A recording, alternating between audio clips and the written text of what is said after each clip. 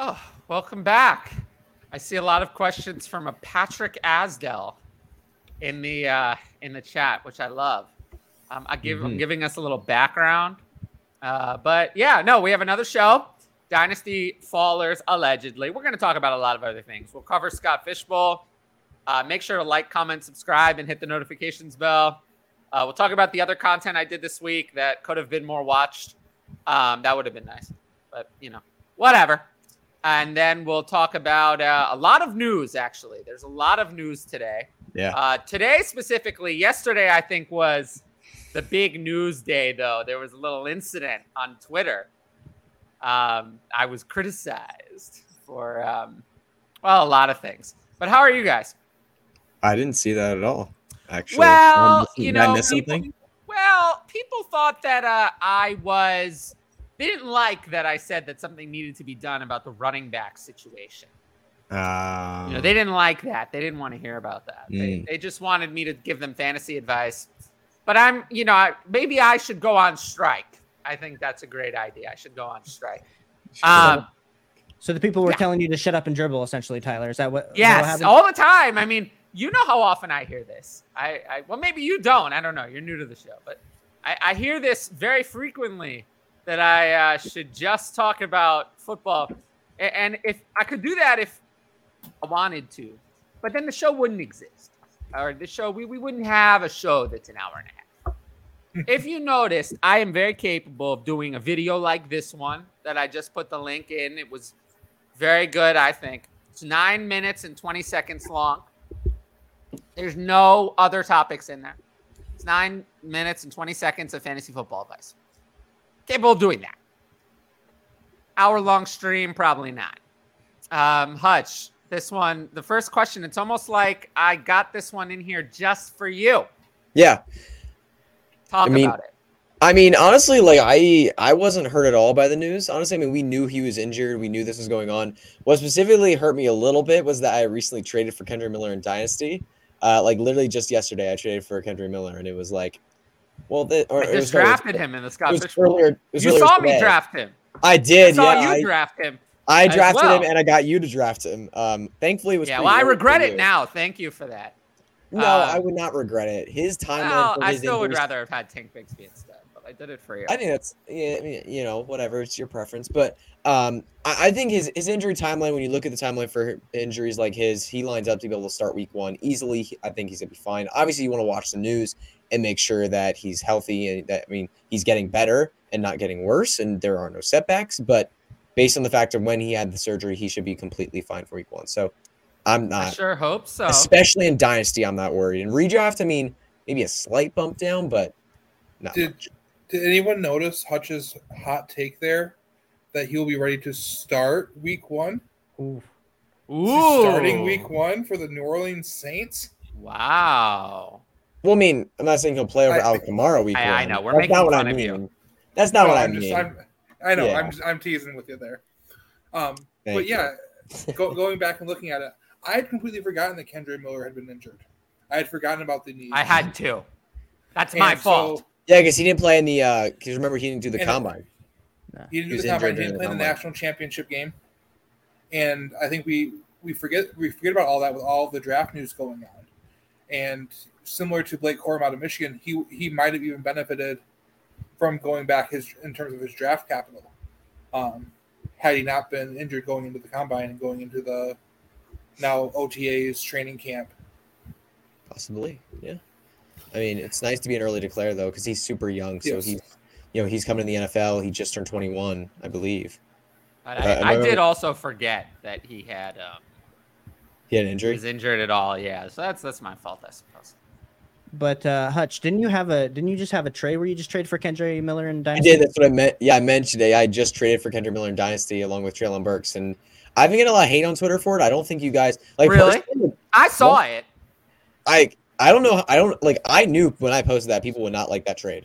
Like I don't think people are gonna like that trade. I personally am very high on Treylon Burks compared to consensus. Now that DeAndre Hopkins is added, I'm pretty high on Kendrick Miller compared to consensus. I thought it was fine. I definitely think I'm taking a big risk, but if the Titans pass more, like I think they will after adding an all-pro level wide receiver like DeAndre Hopkins, and if Kendrick Miller eventually gets the lead role for the Saints, that's going to look like a pretty good trade at the end of the day. So I'm happy with the risk. I know I'm taking a big risk, but I'm happy with it. Yeah, I mean, I think the hate was a little unwarranted. I was on the other side of the trade. I would never do the trade in the way you did it. I would only ever consider taking the other side of that. Yes, I just don't do I like agree. that. I don't give away. The trade was what? It was Kendrick Miller for Deebo Samuel 2025 first and 2024 second. That is correct. Yes. Yeah. I have a good memory because I only saw Yeah. that once. It's not up on my screen right now. But in something like that, giving away a random 2025 first, I'm only ever going to do that if I think I'm winning by a lot. And that one I think I'm losing. Fair. So Yeah. I'm not going to do it. I'm not going to do it. I would only ever consider doing that trade in the other direction. Generally, when there are trades involving future firsts, if I'm giving it away, and that goes for any trade and any future first, whether it's 2024 or 2025, I have to win by a lot. If I'm not winning by a lot, I just don't do it. Now, I will say, if the trade said Treylon Burks for 2025 first, that I might do. Because that I think I'm winning by a lot. Treylon Burks is still a really good player. 2025 first is far away. That I would do. But I don't think I would do the other part. I don't think I would. I think it's too much to also give up Deebo Samuel and I offered that to a couple people. I offered that to a couple people in our leagues. I offered that to Ryan, who's been on the show a bunch. And he's a big Treylon Burks guy, so I don't think he Which accepted Ryan? it. He's Ryan Pros on Twitter. Oh, Ryan, that Ryan. Okay. Yeah. Ryan Well, now there's two Ryans. Now we have two Ryan never Ryans. makes me Both bad. of whom are not feeling well today, it sounds like. So hopefully they'll be back soon. The other Ryan was supposed to be at the live. He was supposed to meet us at the live draft, and then he wasn't feeling so well, so we didn't get to meet him, unfortunately. He was supposed to come, but that's why he didn't show up on Saturday and why he's not here today. But so hopefully he feels better. I think he'll be back next week. Yeah. What Gibbs FF on Twitter. It was kind of sad we didn't meet him. Why don't we tell the people a little bit, not too much, but a little bit about the New York City Live event. As you know, as people can see, I've been posting on Twitter about my draft. I'm actually on the clock right now. I'm going to cause a little delay just because I can. I'm kidding. I don't care. But we will talk about that in a second. Mm-hmm. I'm obviously not drafting. I'm in the Krusty Krab division. DLF Zone, DLF Jeff is in the division with me. So he's the one I've always been looking at for competition. A couple other people I think I've heard of in my division. No, like ultra big names. But I wasn't actually drafting. I just went to hang out and meet some people. It was a good environment. What did you think? You actually have to do the draft though, against your father. Yeah. So I got invited, and me and my dad both were able to get invited to the Scott Fish Bowl, and then we applied to go to a live draft in New York. We live in PA, so it's just around a 2-hour drive for us. So we thought it'd be really nice to be able to go to a live draft, meet some people, and hang out. It's so funny. My dad has become like kind of a famous person in the industry because of me. It's really hilarious. Like I love that. Because we do like the DFS Showdown videos every week for the last 2 years. We've done that, so people have gotten to see him on video. It's been really, really fun to do those with him. I said he should come on the show. Yeah, and he wants to. Yeah, during the season, I think he wants to. So we'll definitely have to set that up. But yeah, my dad, it's funny. Usually, dads teach kids. Yeah, and Patrick just put his. It's actually it's spelled wrong. It's Hutch's dad. It's not Hutch dad. Oh.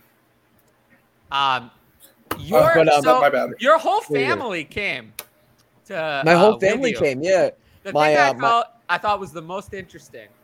Yeah, my mom and my two brothers, brothers, yes, did not say a word that I heard the entire time I was there. Yeah, they were because they went there because we lived in New York for a long time. So they came back and they were visiting some people and that we knew and hanging out, just going around restaurants and trying different foods and doing all kinds of shopping and whatever while we were drafting.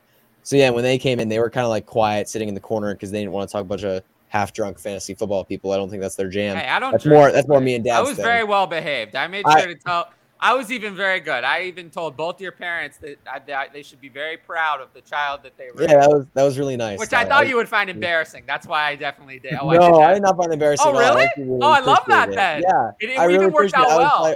My heart was I've melting. done that before. I like embarrassing people in front of their parents. So No, it was not embarrassing at all. I really appreciate it. I love that. But the Sky Festival live draft, I mean, it was a beautiful place. I mean, it was like everything was super positive. It was a really great Except for vibe. the few drunk people. There were a few drunk people. There were a couple little problems. We were raising money for charity. Everybody was having a good time, and I actually some people I think had a little too good of a time. Yeah, a little bit. But there was the Better Sports Network was there. They were like filming and like interviewing people. I got to be one of the interviews. They could give me a follow back on Twitter. I would really like that. They posted. I got to do an interview with them. They posted it, which was fun. So my interview's out there. I was screaming because it was so loud around us. So it sounds like I'm screaming on the microphone, and my voice was shot. So I sound like I'd smoked like 3 packs that day. But I really hope for your sake you've never smoked any. Oh my god, I've never smoked. No, but I was just so shocked because I was smoking kills kids. Smoking is bad for you. Oh yeah, I don't recommend it. Yeah, I've never smoked. I mean, I'm from New York City. So many people smoke it. I'm not a fan. Yeah, I'm glad that you can't smoke anywhere anymore because it's a one. I have like no sense of smell because I got my tonsils out, a couple other things when I was a kid.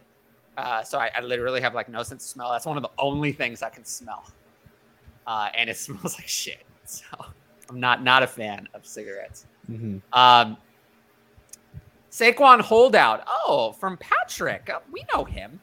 What running backs did you drop past in Dynasty rankings? Okay, so I haven't actually really changed my Dynasty rankings because at some point we came to, I expected this to be the outcome.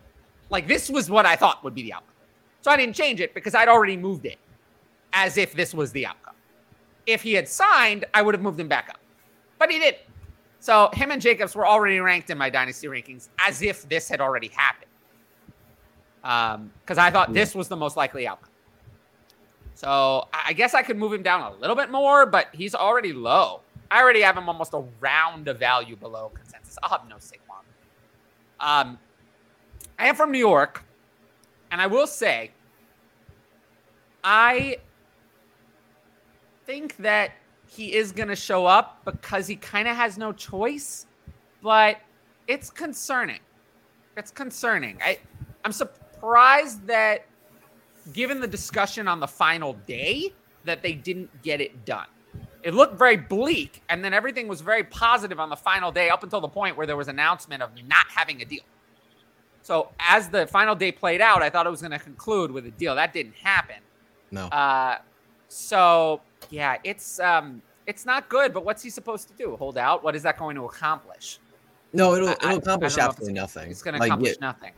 No, he'll accomplish. I think he'll probably end up missing a lot of training camp and all of the practices before the season, and I think it does actually. I mean, I don't think I'll move him down really much at all, but it does make me more concerned for specifically an injury risk for him because when you miss training camp, when you miss all those practices, it's not that he's going to be out of shape by the time football season starts, but missing that stuff is really not helpful for a running back specifically who's going to take a lot of big hits because he has not had any practices yet with shoulder pads on, with pads on, where they're tackling each other. He hasn't had any of those practices yet. He's going to miss all of those if he does hold out, and that's going to be a huge problem because he might not be ready week 1 when he's taking some big hits. So I'm actually a little bit – it's not going to significantly impact my rankings at all, but his injury risk takes a little bump up for me if he were to hold out. So literally, I am up in Scott Fishbowl at 2006, and I could pick Eric Gray right now. I mean, you've seen my team. It's weak at running back. I could pick Eric Gray right now. You could. I think I should, right? I mean, the other running backs are like Wayne McBride, Michael Carter. I mean, these are not like who else is on the Giants roster right now? Isn't Matt Breida on the Giants roster? Yeah, Matt Breida. But I could pick Eric Gray right now. I could. At 2006, I mean, and what would be a better use of that pick? I don't know. I can't imagine. I don't think there's much of anything. I mean, I think I should, right? I'd be willing to take that shot, yeah.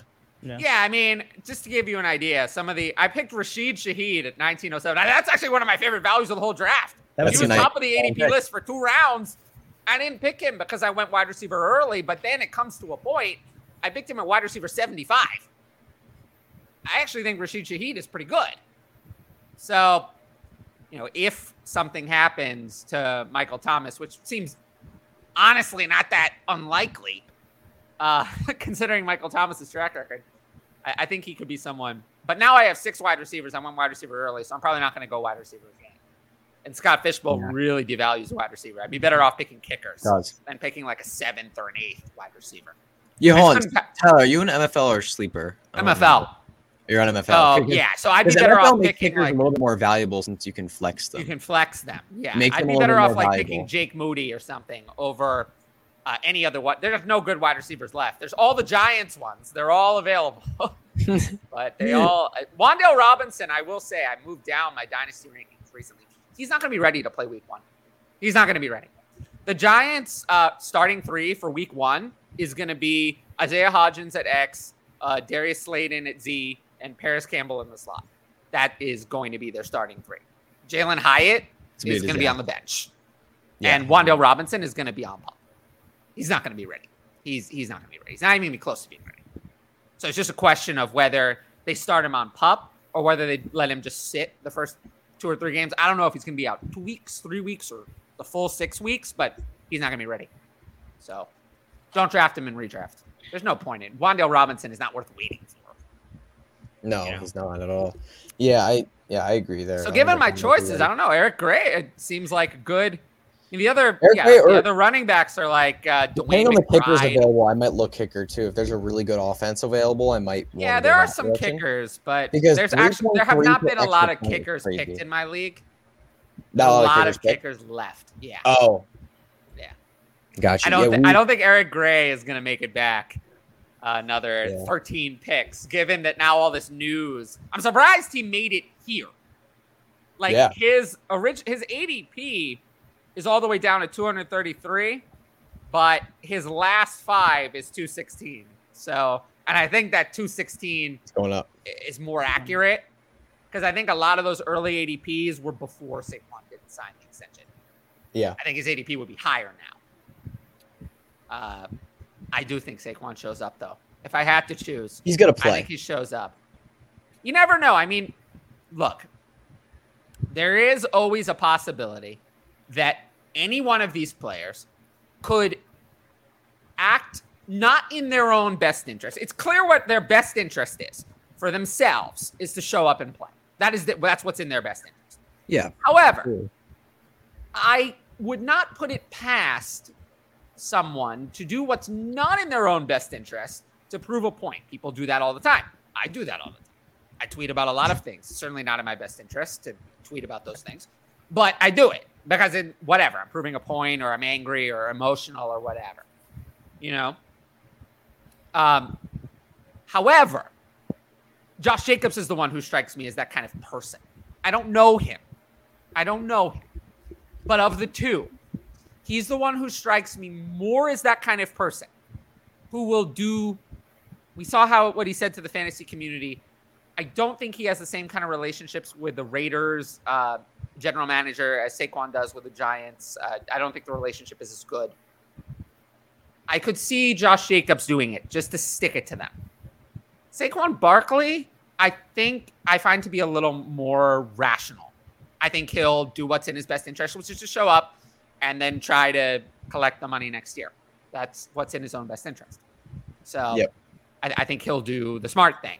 Whereas Josh Jacobs, I don't want to say I think he's stupid, but some of the things he said over the years are not the best. Not the best. Don't give me the highest opinion of his character. Yeah, I think they'll personally, I think they will both play week 1. And I think both will, in some way, shape, or form, hold out of training camp. I think there's also another risk with Josh Jacobs that I think people are not talking about. The Giants, no matter what, will never rescind the tag given to Saquon Barkley. Never. They will never rescind that tag. Never. They'll keep it on him all year. They don't care. They'll keep it on him all year because they want him to come back. And they'll keep it on him. The Raiders could rescind the tag to Josh Jacobs and sign someone else. I don't think that that's impossible. If he doesn't play week 1, they could rescind the tag. I think the relationship there is bad. I don't think the Raiders actually want to sign Josh Jacobs. And unlike the Giants, who I think that they're trying to make the playoffs, and they did last year, the Raiders are going to be bad. The Raiders are going to be bad. They could have a new coach, new front office. They're not going to be a good team. So they could rescind the tag to Josh Jacobs at any time and not owe him that money. And there's a possibility they could do that, save their cap for next year. Cap rolls over when you don't spend it. So that is a risk with Josh Jacobs, I think, is not being talked about enough. That the team, and then, if the tag is rescinded on September 5th, you think he's just going to sign somewhere where he has the same projected workload that he has now? No, that doesn't exist. So Josh Jacobs scares me. I would not draft Josh Jacobs in redraft. I just draft someone else. I just draft someone else. I don't see the risk. The reason to take the risk. Tyler, where would you feel comfortable taking Josh Jacobs in redraft? I'll take him at 10. Ooh. Which is below Pollard. That's not where he's going. Chubb, Henry, and I guess Ramondre. Ramondre scares me too. They could sign Cook. But I threw him on my Dynasty followers list before the show. Was what happens to Ramondre if Dalvin Cook gets signed for a 2-year deal? I don't think Dalvin Cook is getting a 2-year deal. No, Dalvin Cook's not getting a 2-year. Yeah, he's not getting 2 years anywhere. He's gonna get a 1-year deal. But yeah, that would play out really. Yeah, I would just not want a piece of that backfield if Dalvin Cook's there. Bill Belichick likes to ruin backfields like that. I feel like it'd be both horrible for fantasy. I would not. I've dropped both Barkley and Jacobs in my dynasty rankings. Ramondre, I still have pretty high, but I would drop him if Cook signed there. He's not going to be RB8 where I have him in redraft with Cook there. That's not no, absolutely not. He would fall. He would fall a tier for me. Instead of choosing between Ramondre and Pollard and Chubb and Henry, I'd be choosing between Ramondre and like Najee Harris. He'd be in that tier if Cook was there. I think I would still have him leading that tier. So I'd have him at 11, but I'd be scared. Dynasty running backs like 5 through once you get past that first 5, it feels so. There's so many red flags. Everyone's got something that could tank their value in a matter of weeks. Yeah, it's brutal. It's tough. If you look at the non-quarterbacks, and this is why quarterbacks are going so high in Superflex. If you look, really, once you get past like Mark Andrews and like JSN, all the higher end assets are either old or risky. You have Saquon Barkley in there, Tyreek Hill. These are guys who are about to head over the cliff of age. You have Cooper Kupp in there, someone who's already 30. Ramondre Stevenson is scary. Stephon Diggs is about to turn 30 and didn't look as good down the stretch last year. Kenneth Walker and Travis Etienne got significant competition in their backfields. Josh Jacobs could hold out. Christian Watson is up there, but he's pretty unproven and wasn't the best prospect. Doesn't have first-round draft capital. Najee Harris is kind of meh. Travis Kelce is 33. So you see why quarterbacks go so high in Superflex, because once you get to a certain point, you don't want the other players are not high end. If you're rebuilding right now is the perfect time. I feel like with how much shifting there is in the rankings and how fluid everything is right now beyond those top end assets, as you said, where you can turn some of those riskier assets, you can turn your Kupp into a younger wide receiver in a 2024 first, and suddenly you're sitting there looking in a year with a better wide receiver asset and a first round pick. Yeah. I blew up one of my leagues last Thursday night with 3 trades. Looked at my roster and said, this roster just won the championship, scored the most points in the league the last 2 years, took second place the year before that, and said, this team is going to come in 4th or 5th place. And if I have any injuries, I'm screwed. Blew it up, and suddenly I've got all these top end assets that are looking much more promising, with a lot of the risk mitigated. Well, right now, Ramondre Stevenson, I have at RB7, and I have J.K. Dobbins at RB15. And if I told you that after 2 weeks, J.K. Dobbins had more dynasty value, it's possible. 100%. It's very possible. Absolutely. So scary. This is why I recommend trading down. A lot of those mid-high assets are the most overvalued. Like I'd much rather, pick a few rounds later. There's a lot of guys that I like as values in the middle, like Brandon Ayuk, Jahan Dotson, George Pickens, are a couple. Deontay Johnson, if you're going older, is actually a value in Dynasty. Dameon Pierce is somehow a value in Dynasty. I hate on why he is so low compared to some others who are also unsecure in their future. It is surprising. Why is Javonte Williams 2 rounds higher? I have no idea. Yeah, it doesn't make any sense to me. So a lot of things don't make sense. So that's why I recommend trading down. Kirk and a 24 first or JSN. What Kirk? Christian Kirk. Christian Kirk. Superflex? Yeah. The value's with JSN. But it's a fair trade, I think. I like JSN. Definitely a fair trade. I think you can see both sides of it. Yeah, and I think I'm landing on the JSN side, and I'm not a huge JSN fan. I'm a big JSN fan. I lead the JSN. You're not a huge. Fan, well, let's hear about that because I think most people are a huge JSN fan. Why are you not a huge JSN fan? I'm concerned with the soft tissue injury history in college. There are very few people that don't have a clean tear, like an ACL or something or an MCL or major knee injury, to have soft tissue injuries in college that linger. The track record of those being successful in the NFL, I can't name one. I can't name a top tier asset. He's healthy now, though. But those soft tissue injuries, like hamstrings, like that, tend to flare back up. They come back. And to start getting those at that young of an age, we worried once Julio started dealing with hamstring injuries because he'd re-aggravate it every 2 weeks. But he was still always good, despite those. When he started getting them, that was when his decline started. And AJ Brown struggled with injuries throughout both of his second 2 years in the NFL, and he's just fine.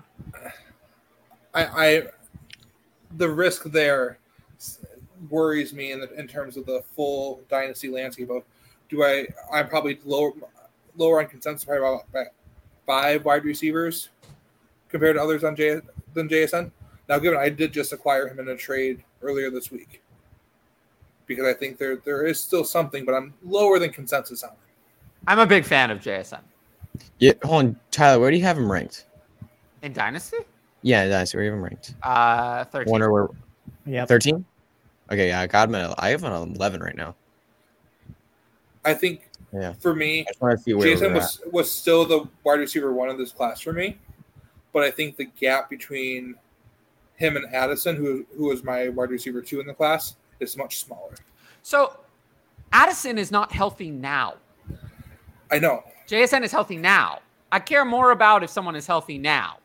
That's the problem. I don't really care if someone was healthy a while ago. That's the problem. Addison, we're not at the point of concern. But if we get to training camp, he's still not participating, then we might have to move him down a little bit. Because he's got to participate in something. It's hard to be good in the NFL if you haven't participated in a practice. That is kind of important. Oh, 100%. But that was why in the draft process in the early offseason. The thing is that he was fully participating in everything, though. So I'm not someone who really buys into an injury history. I just don't. That doesn't really matter to me. I really care about if someone is healthy now. Now, some people fall into a category of they're so often injured that they're never healthy now. Michael Thomas is in that category. He's never healthy. He's not healthy. He cannot get to healthy now because he's been injured too much. JSN doesn't fall into that category. So I'm not. That's my view of soft tissue injuries. Those hamstrings. I see those as the ones that keep popping up and keep limiting. I think that comes with age. I'm not worried about it. And we'll see. And I'm okay with being a little bit lower on JSN to mitigate that risk when there's other. I also think there's a lot of that stuff that we don't know. Like there's a lot of injuries we don't know about.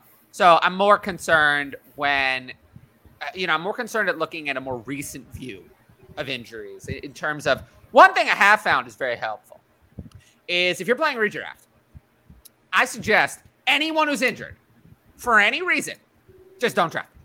Just don't draft them. You don't have to. You can draft someone who's not hurt. If someone's currently hurt, I don't think I've ever regretted this. If someone's currently hurt, just don't pick them. Pick someone else. It's very good advice. Jason Moore says this all the time. Do not buy the injury dip. And, we've talked about it. I've talked about it many times on here, but the redraft injury dip is one tool. But in Dynasty, I'm not concerned. Usually, yeah. In Dynasty, I also don't want to buy the injury dip either for players who are currently seriously injured. But, once they're healthy, I don't usually mind. Aaron Jones to Judy. I'll take Judy. Judy's someone I'm pretty out on compared to most, though. Yeah, I'm lower on. That's why I thought it was going to be an interesting question. Well, I just don't want Aaron Jones. Aaron Jones to me is kind of like he is past his prime. I'm pretty high on him for this year, honestly. Like for this year specifically, I'm totally cool drafting Aaron Jones like a top 15 running back. I'm very, very happy with that. And he's going much lower than that in redraft. So I'm very happy with him in redraft. In Dynasty, though, he is 28 years old. And, I believe next year they have a nice out on Aaron Jones and that he could be he could very easily be cut or traded. So Dynasty is very, very worrisome. But so I'd take Judy in Dynasty. But hold on, let's see. Right now, my mind says Judy. I don't know where I have them both ranked, though. Let's see. I would just say that Aaron Jones is one of those people who could not be in the NFL next year. I have Judy. It's kind of like the upside of hitting with Judy is just so much more. I mean, there's a world in which Judy breaks out this year and is good. And he's fantastic, a 25-year-old going into 2024 and carries a lot of dynasty value.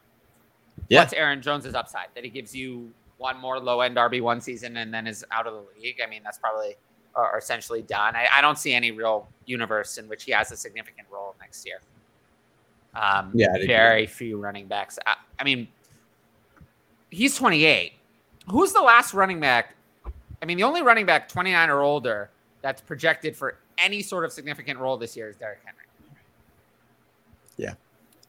Pretty much every other running back is younger. I mean, the next one who's like that, even 28, other than Aaron Jones and Derrick Henry, you'd have to go to James Conner of the players who have a job right now.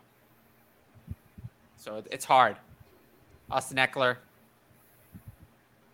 although he mostly gets it from the receiving game, those guys hold up a little longer. I mean, Aaron Jones he does get a lot of carries. He's not Austin Eckler, though. He's not Austin Eckler, but he is one of the He's not going to have the Danny Woodhead end his career that Austin Eckler might.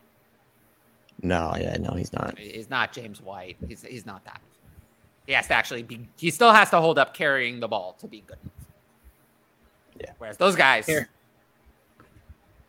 Aaron Jones got some big paydays. Yeah, he made out very well. Yep. These are some of the other videos. And more questions. What do I do if I have Bijan, London, and Pitts? Does it matter? Should I trade one? I don't think it really matters. I wouldn't worry about it too much. Just trade for Ritter and you have the ultimate stack. Yeah. Just trade for Ritter and then you're good. Yeah, that's it. I don't hate that. No, I mean they're three very good, valuable players. I'm not concerned about this. I address this on the Patreon show on the channel, and I address this all the time on the Patreon and other places. I'm just not concerned about this kind of thing. I just worry about building on good players. I don't worry too much about anything like that. And there's the Patreon link as well. Are you sure you don't want to diversify your portfolio? Yes, I'm very sure, but thank you. So I think I'm gonna take Eric Gray at 2006 and Scott Fishbowl. Why not? Maybe Saquon Barkley will announce he's retiring from football. Oh, no. And you always have a chance to So the thing is, you always have a chance to do waivers before the season starts anyway. So when you want, with these late picks, you want to pick someone who has a chance to increase in value between now and then.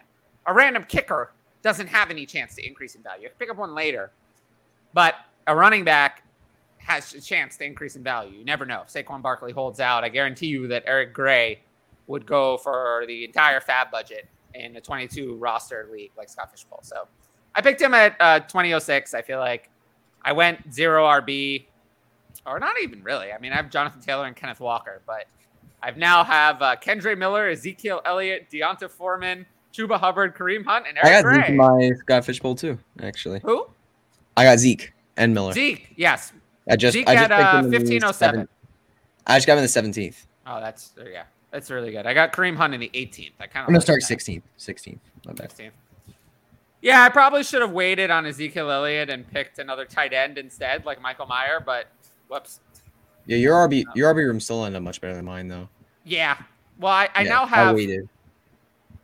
I mean, I now have 8 running backs, and there's still room for me to pick some more.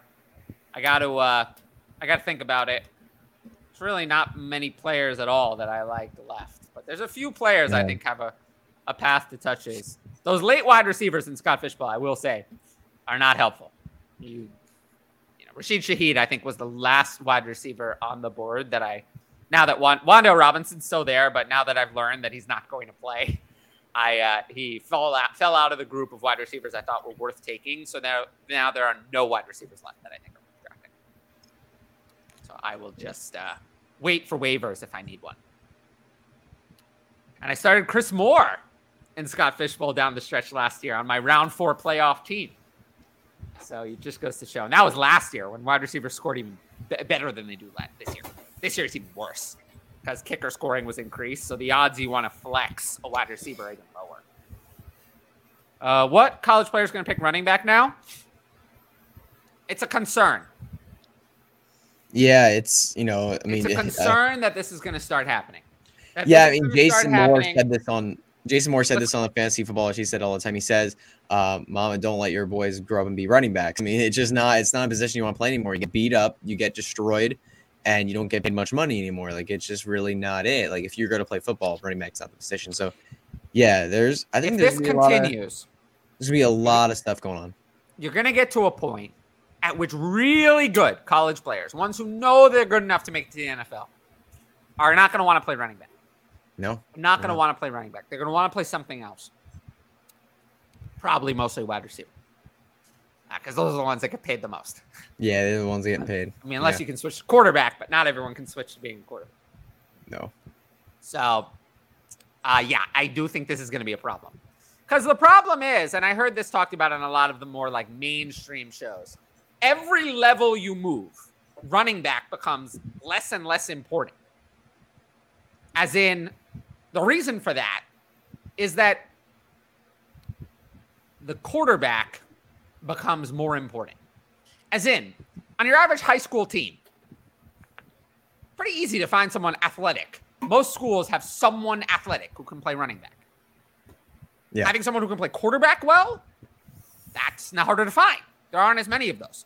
So, at most high schools, you have the running back is the center of the offense. Then in college, well, the cream of the crop. You have the cream of the crop. So you're more likely to have a competent quarterback at a higher level. Then in the NFL, you're even more likely to have at least a competent quarterback at the highest level because it's only the cream of the crop. Whereas running backs, it's just easier to learn as a kid. It's not that hard. Yeah. Whereas a quarterback, unfortunately, it's hard. It seems to be harder to learn. Requires more precision coaching. As a kid, it just seems to be more difficult to churn out a bunch of good quarterbacks. Yeah, it really is tough. I mean, there's a reason people call it one of the hardest positions to play in sports.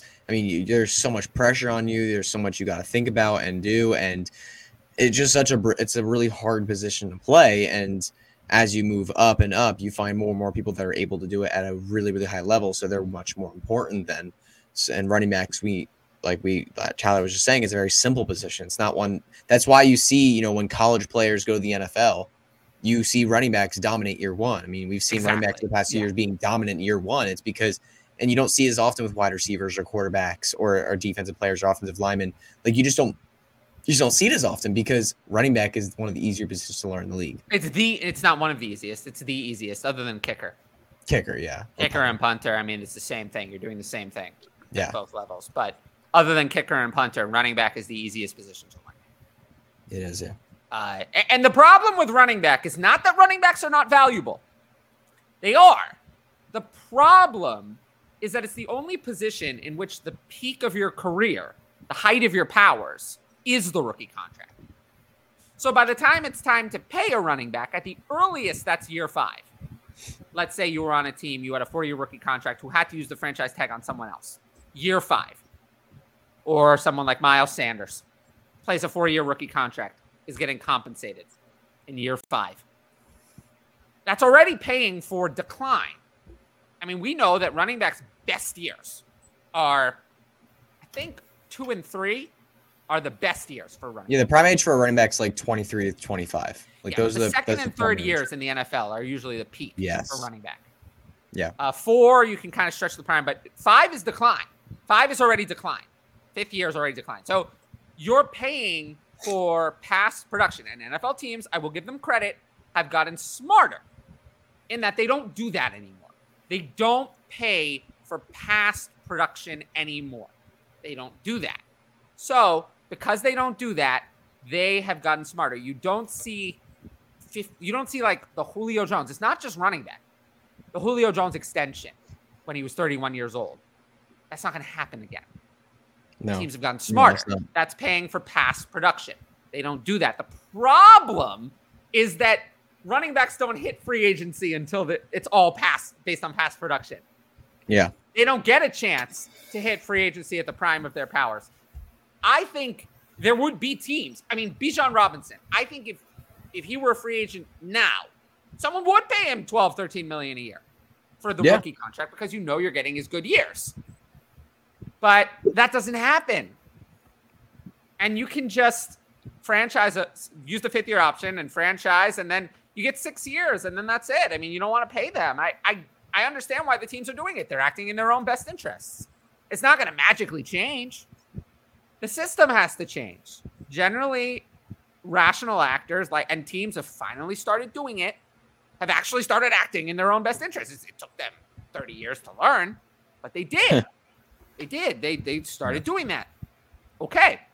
Maybe the structure has to change because running backs are not going to get paid more. Yeah. Because their best years are cost controlled by the rookie system. The 5th year option system could also change because that's based on the salary at the position. Maybe the 5th year option needs to be done a little differently. I don't know. Franchise tag could be done a little differently too. Those are some cosmetic adjustments. You could lump in running back with another position, make the franchise tag less palatable, those kind of things. But until then, the problem's not going to be solved because there are very few running backs who are really worth the extra money in their declining years. Christian McCaffrey is one of them. Derrick Henry contract was, I think, fine. I think it was fair. Nick Chubb contract, I think, was fair. I think those were fair. But there were very few. The only running back contract I can think of where I was like, that was a steal, was Austin Eckler. Austin Eckler's the only running back that I thought was... Was that the 3-year, 18 mil? That was the 4-year, 24 mil. I knew it was 6 mil a year or something like that. That was a steal. They got a steal. But most of the time, it's either okay, like Chubb or Henry. I think those were fine. I don't think they regret it, but we're not doing victory laps. Or it's really bad. Like Ezekiel Elliott. Yeah. That one, really bad. Joe Mixon, bad. Aaron Jones has had to take multiple pay cuts. Yep. Zeke's deal, though, was very advantageous for the Cowboys in the way they built up the cap hit and the dead cap to where their outs in the contract were basically, if Zeke is still performing at a top level, we can keep him on at the same price tag, or we can cut him and it costs us $4 million. It still wasn't worth it. But the structure of the contract was the right structure. Sure, but he wasn't worth it. He declined in the year he signed the contract. Todd Gurley was cut before the contract even kicked in. So most of the contracts are bad. Some are okay. Only Austin Eckler's deal is a steal. So if one is a steal, some are okay and some are bad. Can you blame them for not doing it? I mean, no. You just have to talk about how you fix the system. But, everyone's acting in their own best interest. So you have to kind of see within if everyone's acting within their own best interest in the system and there's still a problem, then it's the system, not the individual actors that have to change. I mean, it's, pretty basic. And really the NFL minimum is barely for veterans, barely more than what the rookie running backs are making already in their contracts. And that's another problem, is you have rookie running backs. The problem is I feel Saquon Barkley. Yes, I feel bad for Saquon Barkley, but he's already made $38 million in his career. I don't feel so bad for Saquon. Yeah. Who I feel bad for is someone like James Robinson. Came in, had 2 good seasons, and he's done. I mean, James Robinson, yeah, sure, whatever it was. But he had a couple good seasons. Philip Lindsay, a couple good seasons. Never made any money at all. I mean, so people talk about generational wealth. Philip Lindsay does not have generational wealth. I mean, the medical bills that he's going to have for the NFL football that he played and the money he made, he made a few $100,000, but he's going to have hundreds of thousands of dollars in medical bills over his life that he wouldn't have had otherwise. And it's not like he made billions of dollars or even millions of dollars over that period. So, but he provided a lot of value to the Broncos over those first 2 years. But was he compensated for that? No. And then by the time it was time to think about giving him a new contract, he was already washed up in the NFL's eyes. Yeah. So it's a problem. And we're going to see I think it's going to need to be addressed at some point, because at some point it starts to get into the competitive nature of the game. And I think it's going to affect it in a negative way. And I think we're going to need to work on that. Have Watson, Anthony Richardson, and Bryce Young in a 14-team Superflex just keep all 3? Sure. I mean, unless you have a reason not to keep all 3.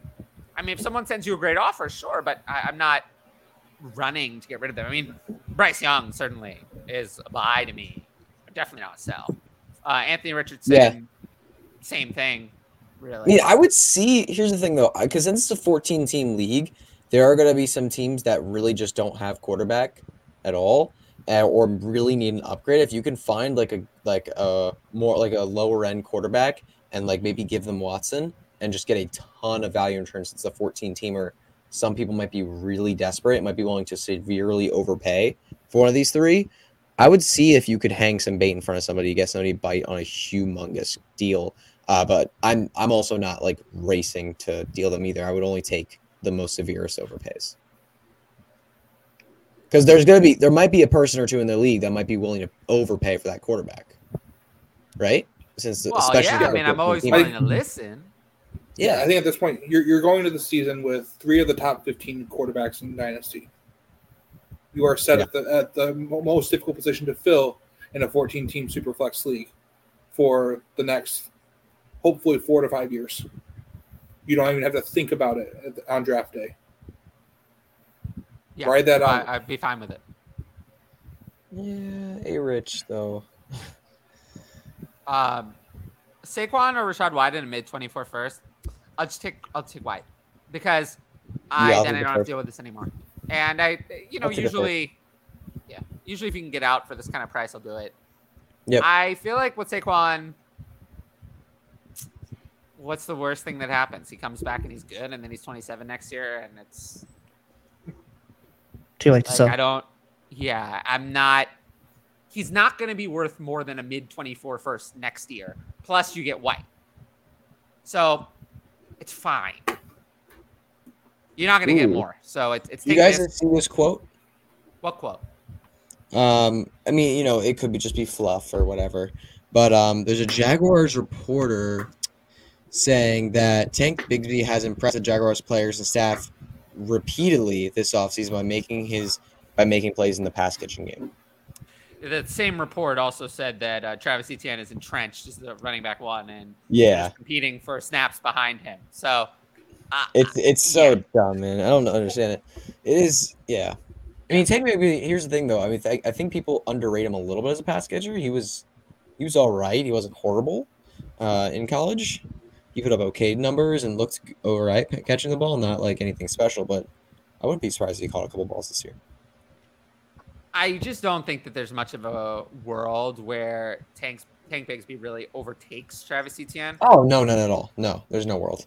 No. So that's not. Yeah. That's not. I'm happening. not. I think we took a quote from the coach several months ago about wanting to reduce Etienne's workload, which was getting up towards 80+% of running back touches, and took that as gospel that Bigsby's going to be that guy to take 35-40% of the running back touches, where I don't think that's the case. I don't think that's the plan on anyone's part in the Jaguars organization to take that much work away from their first round running back. So I'd still expect Etienne to have 70+% of running back touches, but to make sure that those are spelled out and that they're using him the way that he was intended to be used in that offense. I mean, he didn't even have 70% of touches last year. After the second half of the season, he was running that. I'm not expecting that. Guys. Then that's what they were saying. We're not doing that again because they were forcing the ball to Etienne and. Well, they wanted a committee, but then the committee kind of fell apart. Yeah, exactly. As half the committee was traded. Mm-hmm. Does the PUP list mean anything as of now? No, it doesn't mean anything. Not tons, no. I will say, though, there's one addition to the PUP list that is terrifying, and it's Isaiah Pacheco. Because Isaiah Pacheco is not someone I want to draft anyway. So he's plummeting down my rankings. He's not someone I was ever going to draft. And I wrote about him as a faller for DLF. I think it was prescient. And I wrote about Deneric Prince as a long shot in that same article. I don't know.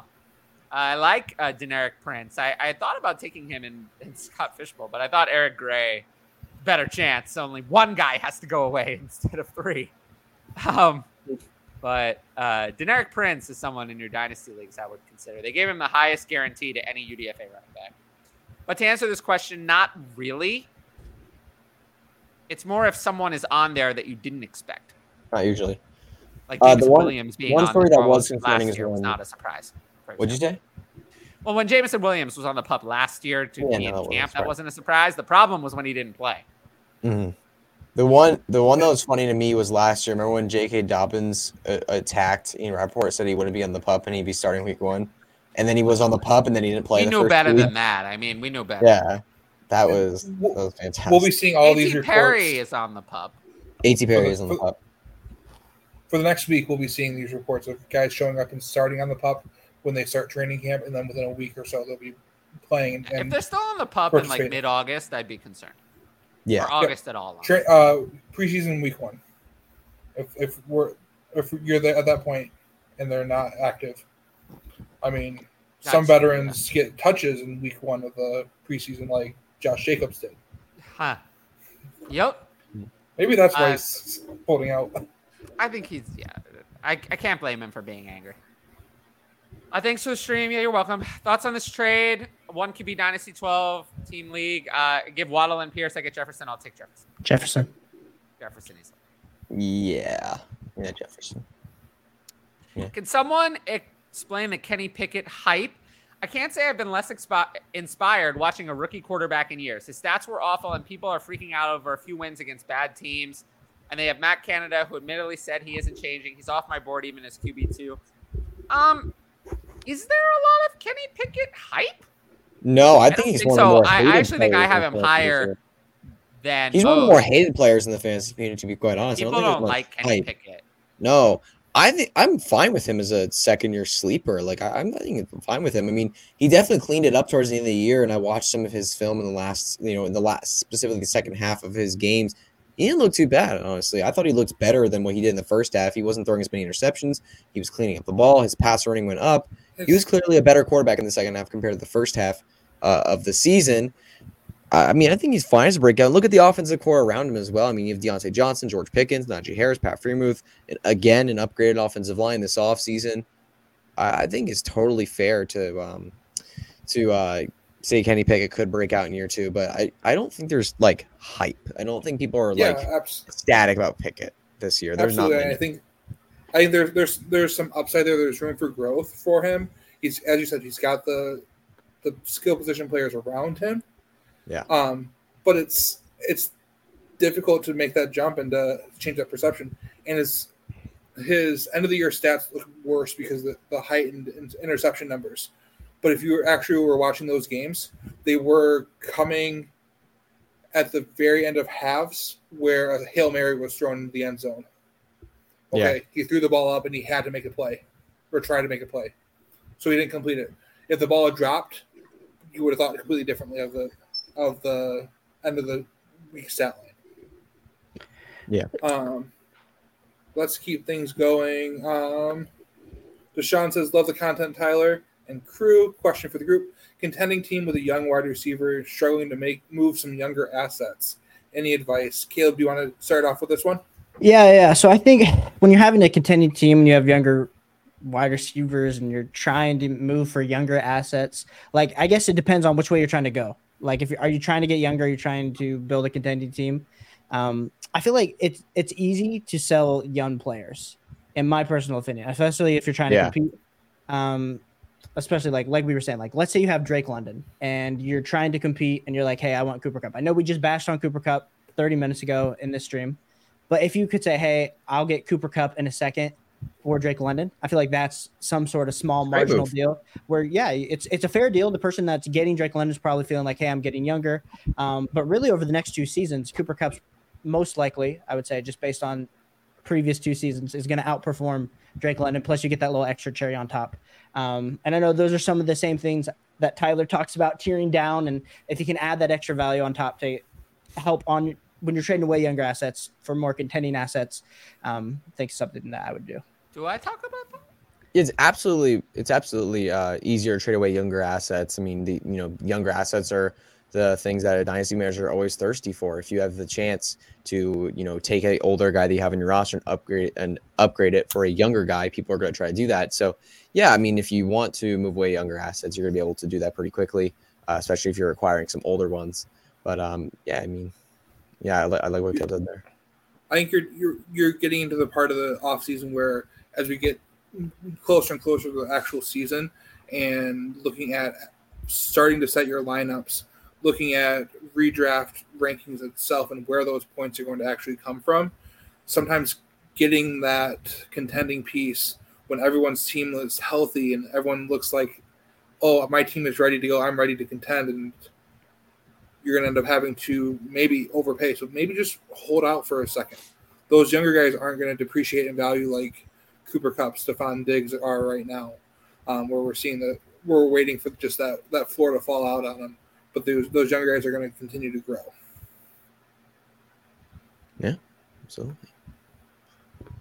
PJ Kennedy says, "What's up, Tyler? What's up? What's up?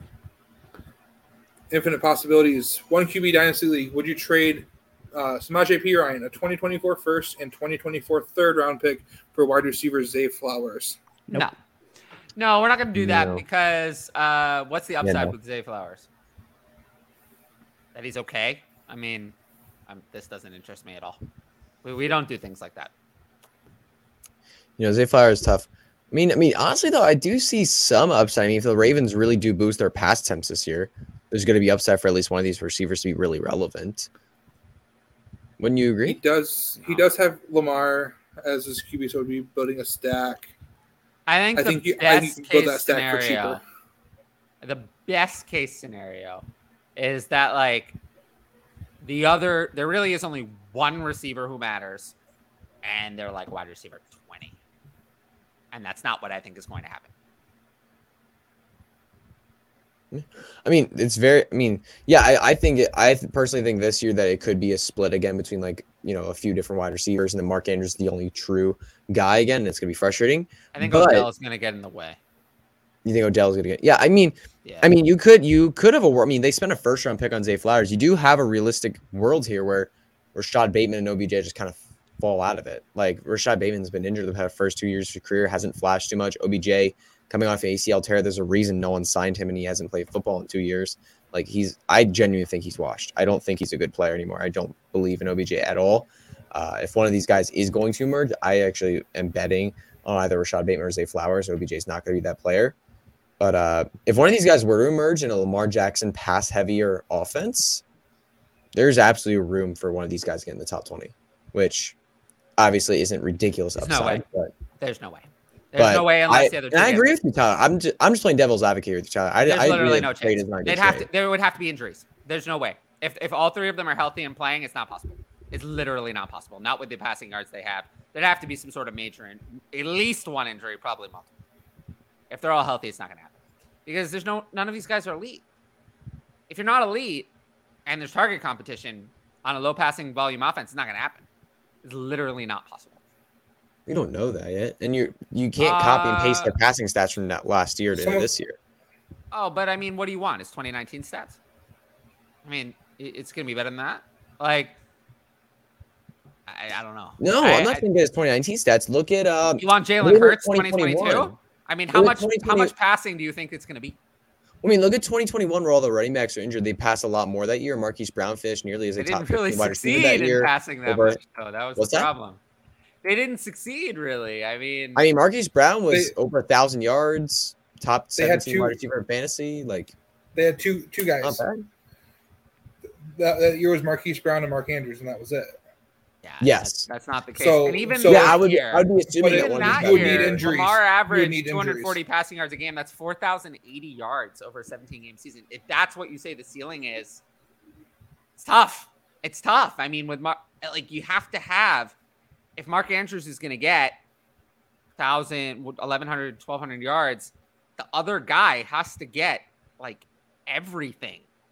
Like there's because one of these guys would have to emerge, which is possible. No, but it's not emerge. The other ones would have to not exist. That's the problem. It's not OBJ emerge. It's not exist. No, but OBJ won't exist very soon. It would literally have to be one. We saw it in 2019. It would have to be one wide receiver who matters, and everyone else would have to be like 200-300 yards or less. It would have to be one who mattered. It can happen, but even in Philly, it barely happened. It barely happened. It happened because Dallas Goedert missed a few games. That helped, and then he wasn't as good as people wanted him to be. Dallas Goedert is also not Mark Andrews. Is any of those wide receivers good enough to beat top corner coverage in this league? No. Definitely not. No. So what is the path to 1,100 yards? There's no path. This is what I'm telling you. There is no path. That's why I was trying to lead into that. There's zero path. So difficult. There's no path. The reason that I like Zay Flowers is that there is a path for Zay Flowers in year 2 to evolve by then into something that's elite enough to potentially be a difference-making receiver later. But this year, in 2021, Mark Andrews, 1,361, Marquise Brown, 1,008 yards, and then Rashad Bateman, 12 games played, was Marquise Brown was not a rookie. What's that? Marquise Brown was not a rookie. He wasn't a rookie. And Rashad Bateman was, he played 12 games. Yeah, had 515 yards. Not that good. That's 45 yards a game. That's more than like 200 yards. That's more than like 200 yards that you were saying the other players have to get. If you say Rashad Bateman, like if you say like if you can go to that pace, right? I think you'd give anything to have the 42-67 passing yards they had that year. I think you'd give anything to have that. I think that's about the best case scenario. I would project it lower. Yeah. I think that's fair. Yeah, I think if Zay Flowers were to truly emerge, like because here's the thing, we have no idea where Rashad Bateman is. So far, he has shown barely any flashes. He's struggled with injuries. If he truly just was like a not great pick, he's going to fade out of this offense. OBJ. Yeah. The thing is though, that year he's going to fade out of this offense very quickly. Zay Flowers could quickly be the clear-cut number 1 wide receiver in this offense. Marquise Brown still had 146 targets. That's a lot. It's a lot. I don't see that happening again. All right. Yeah. And 90 targets isn't going to get it done. And the thing is, I'm playing devil's advocate. I agree with you, Tyler, that trade was not a good trade to make. I wouldn't trade all that for Zay Flowers. Well, it's a terrible trade, but it's not a good trade. No. Yeah. The point is that this year is going to be an interesting year for the Ravens offense in that I think Lamar is going to be good, but it's going to be too split up. Because I do think Zay Flowers is the one you want long term, but as a rookie, it's not gonna come in time, is kind of the problem. But I do think eventually he's gonna emerge, and then you could get to a point, probably next year, in which you have a relevant wide receiver and a relevant tight end. The problem is that as a rookie, with Rashad Bateman hanging around and Odell hanging around, it's gonna be too hard. Zay Flowers is also not ready. That's the other problem with Zay Flowers. He's not ready. Well, yeah, well, Tyler, he's not ready. If you're thinking he's going to have a breakout in 2 years from now, wouldn't you think that he has at least some flashes this year? Wouldn't you think that means his value increased from this year to the next year? Yeah, possible, but because that would be a good reason to invest in him in Dynasty in some form if you get him cheap enough. No, I don't think so, because I think I'd rather have whatever I get at the 2024 first that's not stuck in a low ceiling situation. The problem is that Zay Flowers' best case scenario for his life. I'm not saying that trade. That trade's bad. I wouldn't trade a 24. Well, that's why I don't want to invest in him at a high price, because Zay Flowers' best situation not a high price. Is like wide receiver 15. If everything goes right, it's wide receiver 15. He can't be a wide receiver 1 unless he's elite talent, and we know he's not. We know from college he's not. He's not that. He's just not. I think his ceiling is probably what Hollywood Brown delivered. And Hollywood Brown was pretty good. And he still wasn't much better than that. And that was with nobody else. They've gotten better at doing their team building. They've gotten better. The front office, and there's no more Greg Roman. I don't think they're going to put themselves in a situation where they don't have any depth ever again. Just do 3-year deals on running backs instead of the 5th-year option. I don't know. I mean, how are you going to have a carve out for just one position? I think that's a great theoretical idea. I just don't know how you implement that. What if you did 3-year rookie contracts instead of 4? Just in general? Just across. I mean, that might be interesting. Because most are 4. Owners won't go for it. I don't think owners would go for it either because it'd be really difficult for teams to manage it that way. It makes if the salary cap is what it is, then teams are still going to spend the same no matter how you structure it. So I think there's a possibility that the owners could go for that. Because at the end of the day, what the salary cap is what the salary cap is. That's what they're going to spend. It doesn't matter. It's all about how you allocate the money. So that I don't see why the owners might not go for that. But I think it's when you do a 3-year rookie contract. It's not the owners who won't go for that. The players themselves won't go for that. Because remember, the union and the NFLPA is the worst run union on planet Earth. It is the worst. The worst, most incompetent run union on planet Earth.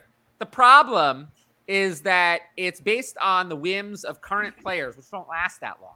So they always sell out the future players, and that's why the owners always win.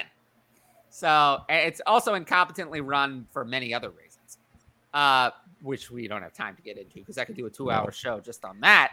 Mm-hmm. But regardless, I will say that I don't expect this to happen.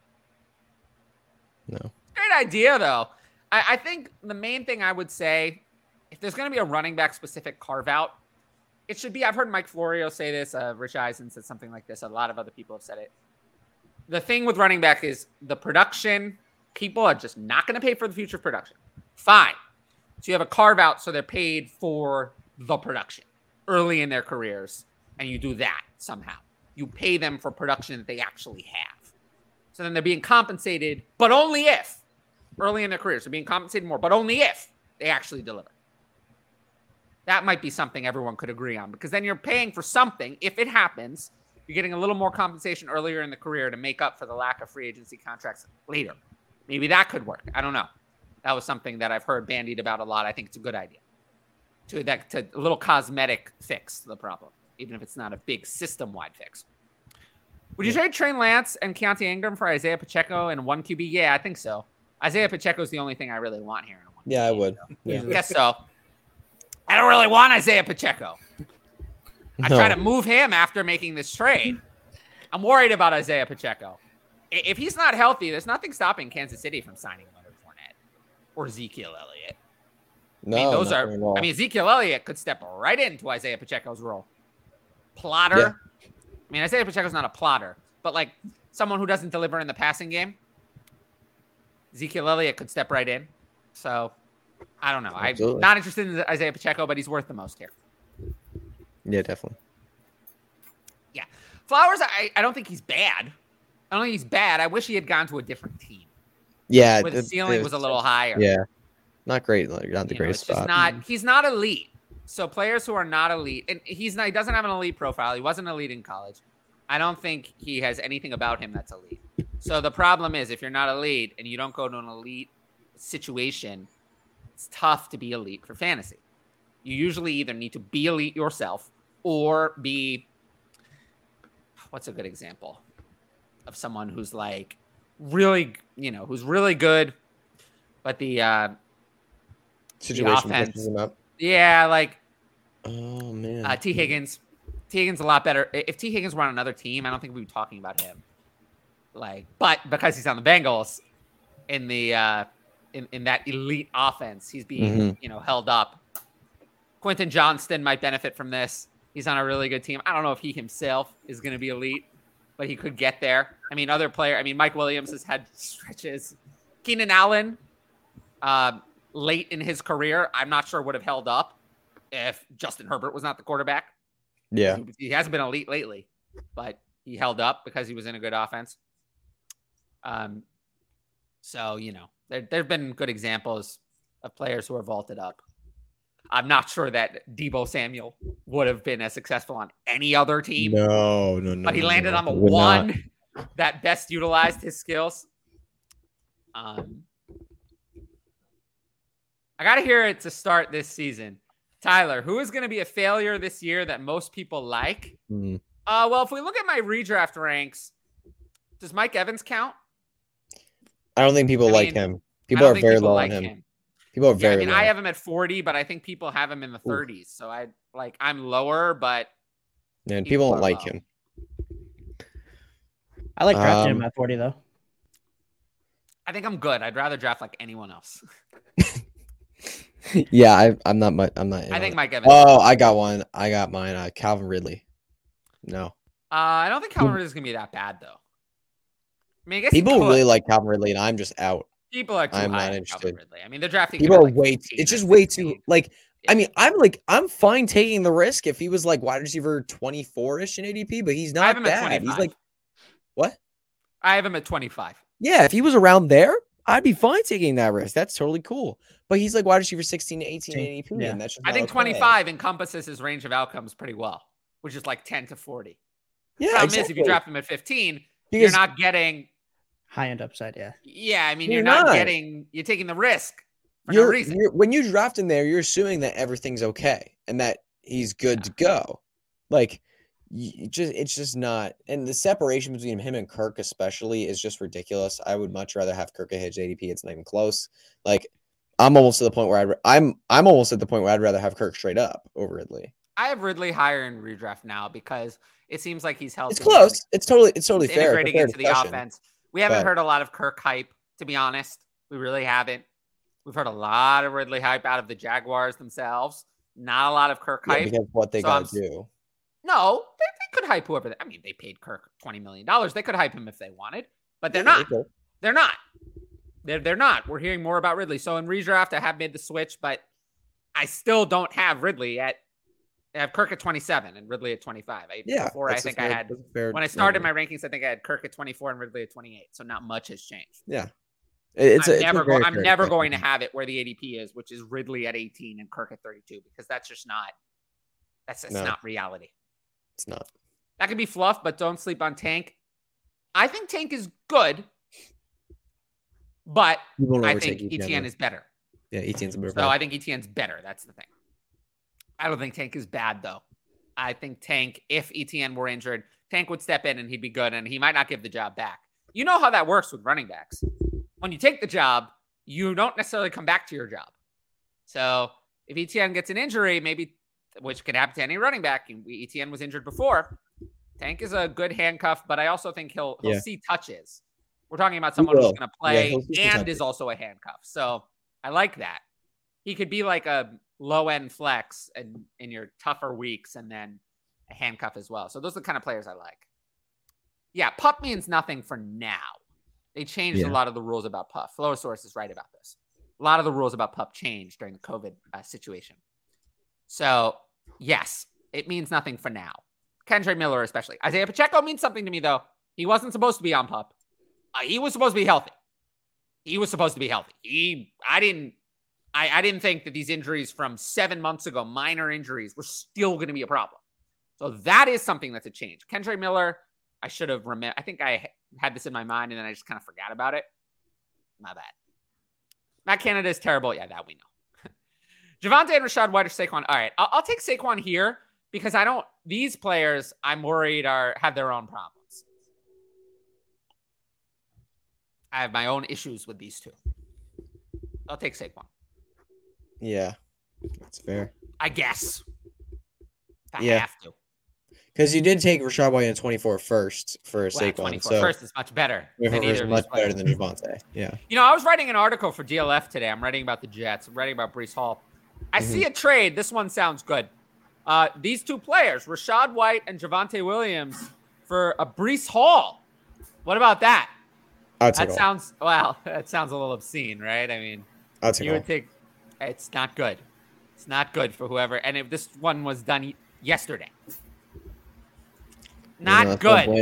It goes to show that there are still dumb people out there. They still exist. They still send out those trade offers. They still exist. There are dumb people in every league. They still exist. I promise you. I suggest, if you think you're one of those people, I'll fix you. Right here. I'll tell you. I don't care. I mean, I always say if you want. I was one of those dumb people today. Twitter did. Yeah, I don't think you were that dumb. I've seen worse. Javonte and Rashad White for Breece Hall is much worse than your trade. Oh my goodness! And it's actually Breece Hall and Jaylen Warren. It's even worse. There was more. Something needed to be added to Breece Hall for some reason. Jaylen Warren? That's not a piece you just throw away. I know. So something needed to be added. That's a real piece. Whatever reason, real piece. That was not good. But yes, there are dumb people in every league. If you're the dumb person, I'll help you on the Patreon. I don't care. I always say if you want help with your feelings, if you can't go find to the therapy. dumb person, it might be you. That's very true. That poker metaphor right there. Yeah. But yeah, I always say if you want help with your feelings, go to therapy. I recommend therapy. It's really great. But that's not my job. I'm here to help you win. Mm-hmm. 60 catches for Jordan Addison. I'll take over. I'll take. He's going over that this year. I think he might hit 1,000 this year. I'll take 55 to 58 catches if he's healthy. Well, okay. If I have him at wide receiver 38, do you think I'm saying what does that ranking imply? Over or under? Probably. I think that would imply under actually. 30, that's implying that it's a good line. I think 38. It's. I mean, who was the wide receiver 38 last year? We should look that up. Yeah, we should probably do that. That'd be smart. Yeah. Who was the wide receiver 38 last year in PPR? It was like, who was in that range last Let's year? see. 38 was Deebo Samuel. But he's a weird one. Yeah, he's a weird one. You can't count on him. So in that range, there's some people who were over, some people who were under. Christian Watson was under. Gabe Davis was under. But Joshua Palmer's in there, and he's way over. So, yeah. Oh. Hi. Yo. I didn't know you were coming on. Yeah. Did you tell me? Well, wait. I've been really bad at answering text messages recently. Yeah. Don't ghost anyone on Tinder. Okay. Sounds like a personal experience, but. For me? I've never ghosted anyone. OBJ won't last. Buy the dip on Bateman. OBJ's dust. OBJ. Dust. Oh. Here goes Caleb. Just in time. By the way, we love Caleb. He had to go, sure. I think. Oh. Not sure why. He had to go. Yes. OBJ won't last. Oh, I agree with that. But it's not saying buy the dip on Bateman to me. Flowers I like long term. Agreed. Yeah. Yeah. Oh, maybe I shouldn't have said that I wanted to draft away McBride because he was just picked like a second after I said that. So maybe someone was listening to the show. Always listening. I know. Listening, man. They're always listening, including big tech. Big tech. I noticed the pattern. I was talking, and this, conspiracy theory. Get your tinfoil hat out, everyone. Uh-oh. I was talking, it was very interesting. I was talking about diesel fuel. Yes.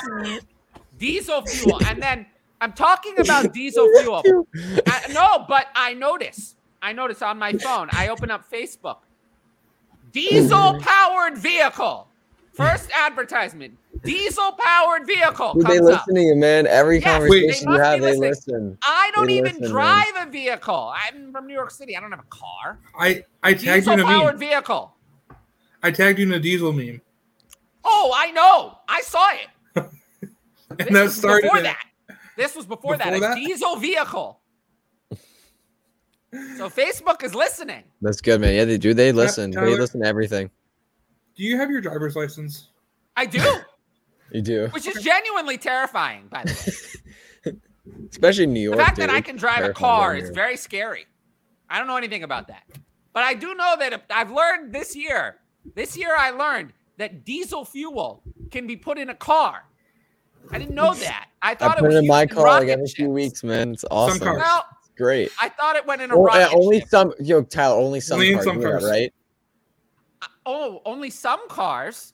I thought it went in all cars. Oh Now no, I'm no, learning Tyler. something Tyler, here's the new? thing, Tyler. Hold on, Tyler, let me please explain. don't Tyler. put it. Tyler, so here's the Don't thing. do There this. are cars. So Tyler, here's the thing. There are cars that are meant for different types of fuel. There's cars that are meant for regular fuel. There are cars that are meant for diesel fuel. If This you is way swap too them, hard. you destroy your car. It's over. Like your car's total. It's over. You cannot Diesel- drive a regular car with diesel fuel. You cannot Why drive. Diesel not? fuel. I thought diesel you could fuel. drive the car. I don't thought know. you- I don't understand the science. I'm not a I thought rocket you Okay, just scientist. take I got the oil science. off the stove, Oh, he's got the science. and then you put it Oh, in you the got vehicle, the and then it science. goes. He's got the science. So Go for diesel it. fuel is a little bit thicker, and so when it works its way through your engine, it can gunk things up and cause later usage of it if it's not designed for diesel fuel to get caught up and to then not work properly. Why can't they just make all fuel the same? I don't know. That sounds Tyler. overly complicated. It's Our why world do we has have to be different shaped confusing. outlets in different countries? That also sounds very That complicated. was Capitalism. Elaborate. Capitalism. Unneeded. Okay. I drafted Unneeded plenty of elaboration. Gray and generic Prince late. Well, to anyone from Scott Fishbowl who's listening, I'm not interested. Do not draft generic Prince. I think he's actually very bad. I think he's very bad. I really dislike him. So I wouldn't recommend drafting him in this year's Scott Fishbowl. Maybe in a week you could draft him. Then maybe. But I'm not interested in him. I actually think he's very untalented. So don't draft him. Save him for me. I would like... I think I need a handicap by having less talented players on my team. So make sure to avoid drafting him over the next few picks. Absolutely. Yeah, this is good stuff. I appreciate that. It's so weird. Thank you I for the never know what's good possibilities. and what's bad on YouTube anymore. But thank you. If you're not great, Tyler will call you a failure quick. Yes, I do that. I'm apparently the mean one in the Dynasty community. That's okay. I'm much nicer on here than I am in my real life. Although Hutch apparently doesn't think so. No, Tyler. I mean, Tyler definitely, like, I've seen you like obliterate people on Twitter, but in person, you're a very nice to interact with and talk to, and it was really Well, fun. yeah, because you didn't make me mad. Not many people made you mad. No, Oh, yeah. No one made me mad at the event. no, made you mad. Although people could definitely drink a little less. Dude, I will say that. I won't mention the name, of course, but I was talking. You to think I somebody- remember who it was? No, I just don't want to shout. That would be a bit. That wouldn't be nice. To shut them out. That'd be not Oh, fun. there we go. But yeah, there were a couple people who were like having trouble walking and couldn't shake your hand. I and it just was say like, that- oh my goodness. It was I just brutal. say that like at these kind of things, it's your chance to like make an impression. And that is maybe not the impression I would want. Bad way, but that's just my opinion on that. Is it? Hey, it's all right. Sometimes you get carried away, have fun, but whatever. It's not something I'll do. Oh, this is a good question. I mean, I can't even if I wanted to, I can't. Just because something's not legal doesn't mean that you can't. I always say that it's there are a lot of things. Laws are very, very stupid sometimes, but that's a whole story for another day. Mm-hmm. I always say, I always found drinking to be much less cool after I turned 21. Then I didn't want to do it anymore because it lost all its appeal. But this is my take on the matter. Yeah, what do I know? There was always a saying I heard that everything. It was on this I think it was this TV show my little brothers love to watch. It was called it was this cartoon. It was called Gravity Falls. You guys know that show? No, it was actually. It was a really good. It was a newish show. It's a really good show. I suggest for kids. It's a great show. But one of the characters in the show said everything is legal when the cops aren't looking, and I was like, that is the best quote I've ever heard. That's so funny. I love that. That's the best quote I've ever heard. I was like, this is so true. Yeah, it is so true. It's so true. Oh no. All right, their deepest sleeper or dark horse player. Ooh, I'm scrolling. Well, I will say, you know what? Hold up. Rashid Shaheed, I don't know if he counts as a dark horse, but I do think there's a universe in which Rashid Shaheed is relevant. Yeah, absolutely. I mean, Derek Carr has been able to produce some good fantasy wide receivers. Eric Gray, who I just picked, I think for obvious reasons. Zamir White. Oh yeah. Zamir White, if Josh Jacobs decides not to appear. Is he suddenly going to be okay? I've got one that's not I've got one here that's not it's a dark horse to be relevant. I think this is a dark horse. I think he's a dark horse MVP candidate, a dark horse to really just take a huge jump. He's on his last year of his contract, and his team, since they've drafted Justin Jefferson, have increased in pass attempts every single year. They added another first-round wide receiver this offseason, and they lost their big-time running back and did not replace him. I think that this Vikings team is about to take a massive step in pass attempts, have a huge passing season, potentially lead the league in pass attempts. I think Kirk Cousins is ready to go off this year, and I think he could finish the top 5 fantasy quarterback, even though he doesn't run the football. He finished the quarterback 6 last year with a good amount of pass attempts. I think there could be more pass attempts this year. They got more weapons this year, a full year of Hawkinson. In points per game, he wasn't 6, though. Points per game, he wasn't 6. But I think that where he's going in drafts is a massive value. He could be someone that's a league winner this year. I know he's not a runner, and we want runners, but he is somebody that if I miss out on one of the top quarterbacks, he's somebody that I really like to draft. I'm really excited for him this year. Yeah. He's fine. I'm not that excited by Kirk Cousins, but this is the highest I've had him in a while. In 6-point passing touchdowns, I have him at quarterback 12. I think it's the highest I've ranked Kirk Cousins in many years in redraft. I think I've got him at 9 or 10. The thing is that I think he has a chance. I think with ceiling. I think he could running quarterbacks are just so much. I'm picturing Tom Brady when he had that massive year with Tampa Bay in his first year. But that's kind of what I'm just don't. He's not Tom Brady level talent, of course, but that's kind of the image I'm picturing where it's just insane. And their defense is horrible too. It's horrible. I don't see him having the come from behind prowess. We saw what happened last year against the Eagles when he was behind and felt like he had to throw it up every single throw. And how many picks did he throw back to back to back? I also do notice when he faces good defenses, he kind of folds. A little bit sometimes, yeah. He does. So that's what I think pressure is going to prevent in a must-win situation. I that's where I struggle with the MVP. I think he's going to be great for fantasy. He's going to probably outdo his ADP. Cheap QB2 in Dynasty for your super flex spot. Definitely something I want for a contender, but I don't know if I can get behind the fantasy MVP type season. That I don't say. But like I said, I do think his weapons were improved, so I have him higher than I did last year. I do laugh. You're above consensus on him. Consensus still is around QB 15, 16 ADP. Too low. Yeah, I think that's too low. It's too low. He should be drafted as a QB1. Over the last 3 seasons, his dynasty value has stayed completely consistent despite outperforming that in yearly finishes and points per game finishes each of the last 3 years.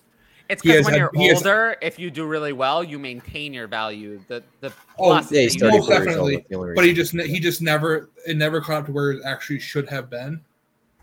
The community was always too low on him, and then by the time He's going to be like Brandon Cooks is, where by the time the community finally reaches a good spot on Brandon Cooks where they're actually accurate on him, they're going to overshoot it, and he's going to be way overrated. Now, And remember, guys, this is a final year of Kirk Cousins' contract. Like, this is the type of year where he always goes off and just has a massive season. They can extend him 3 more times. Yes. I will say quarterbacks are all overvalued in the latest Superflex ADP. I mean, we've gotten to a ridiculous. Like, yes, I understand going for quarterbacks because they're, the other positions not that valuable. But we've gotten to a point where Jordan Love is 39th overall. It's so dumb. Quarterback 17. That is obscene. Like, that is ridiculous. That makes no sense. Like, why? What did he do? Yeah, 39th overall. So Jordan Love in Superflex is going ahead of DK Metcalf, JSN. I have it 99th overall. Yeah, why? No, I have him in the 60s, but like 99. No, I'm good. Kirk Cousins is right on spot though. I have him. He's quarterback 18 in the overall ranks, and 42nd. I have him quarterback 17 and 43rd overall. So his value in Dynasty, an old guy that I don't hate. So they do exist. Is JSN elite? Considering that in his one college season, he vastly outproduced Garrett Wilson and Chris Olave, both of whom are either very good or elite. I would say yes. I would say yes. It's hard to say that. Player. He's elite. He has elite talent. Player. I've learned this lesson. The college production is the most important. And it's not consistency.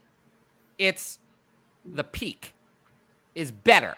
It's better to have a higher peak and less consistency than not have the higher peak. So JSN is lead.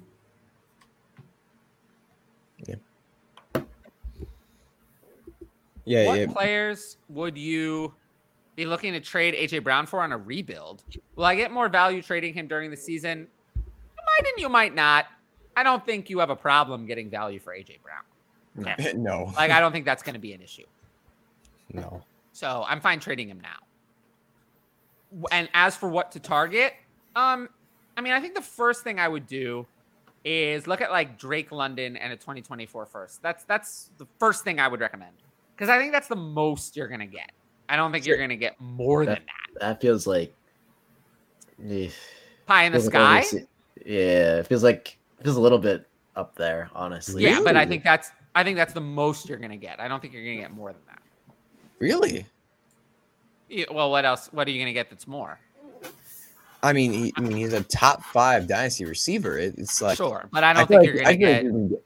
I don't want to trade Andrew Brown away unless I'm like, whoa, this is an unbelievable offer. I don't want to trade AJ Brown away unless I see I feel like Drake London in the first would make me go, whoa.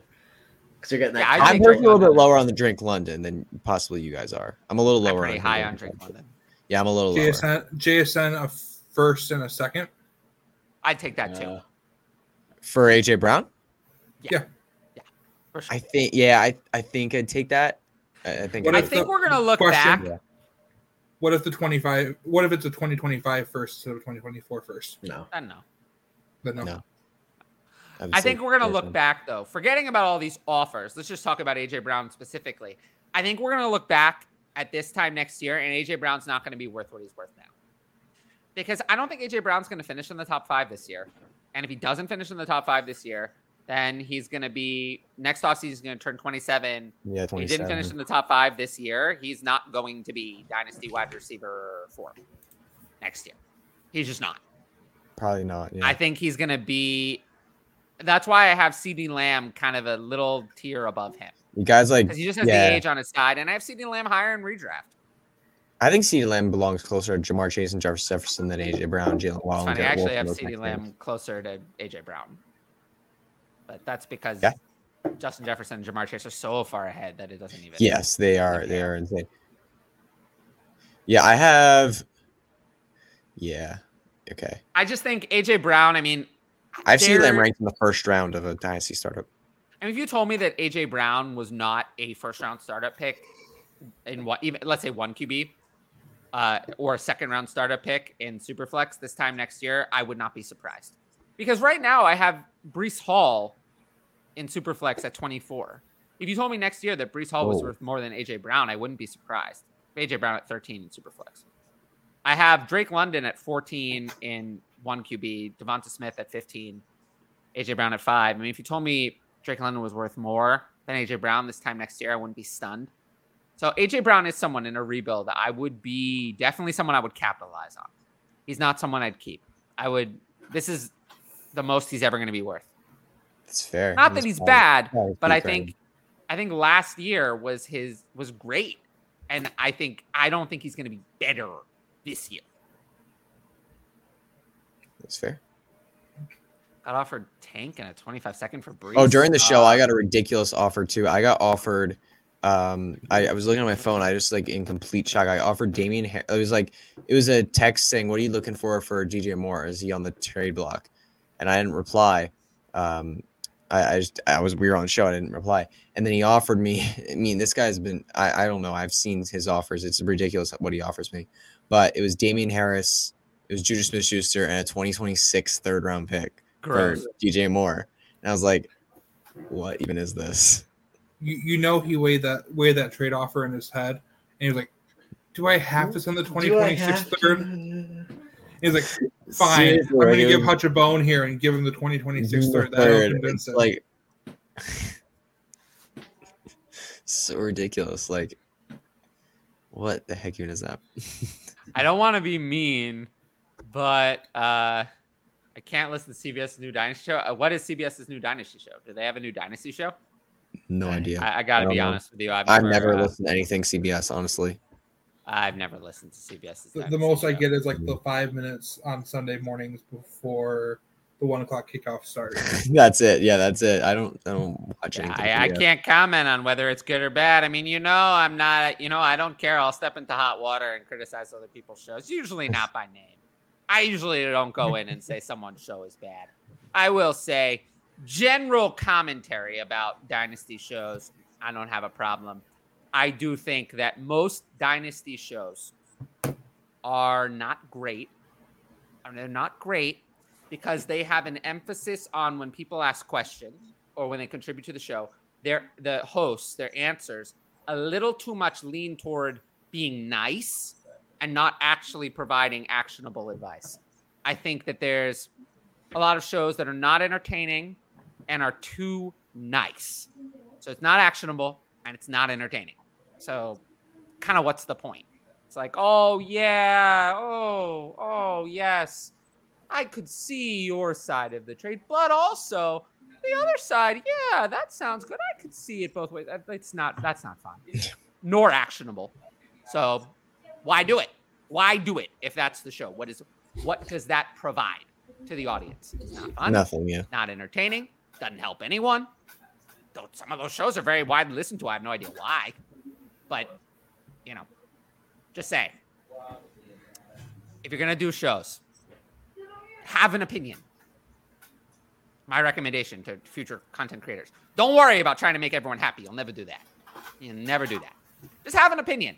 If someone listens to the show, they should know what you think about this. Like, for example, this question. Do I think Corey Davis can do anything with Aaron Rodgers? No. I don't. I don't. Corey Davis is washed. He's done. No. There you go. Now, one sentence, my opinion on Corey Davis. Remember the hype? What would be a bad answer? The hype. He's got such a nice contract, man. What would be a bad answer would be, well, there's a possibility. Anything is possible. Well, he was talented at some point. Oh, it could happen. I wouldn't rule it out. Both things are true. He was talented at one point, but still. He was. Yeah, he was talented. You don't become a top 5 pick for nothing. He's dropping. Yeah. Here's your actionable advice. Send out a shotgun trade to everyone in your league for a 2025 third round pick. Oh, no. How about a 2026 fifth? I think that's more reasonable. Let's start. I don't think you're going to get a third. Someone will send a. Someone out there will send a.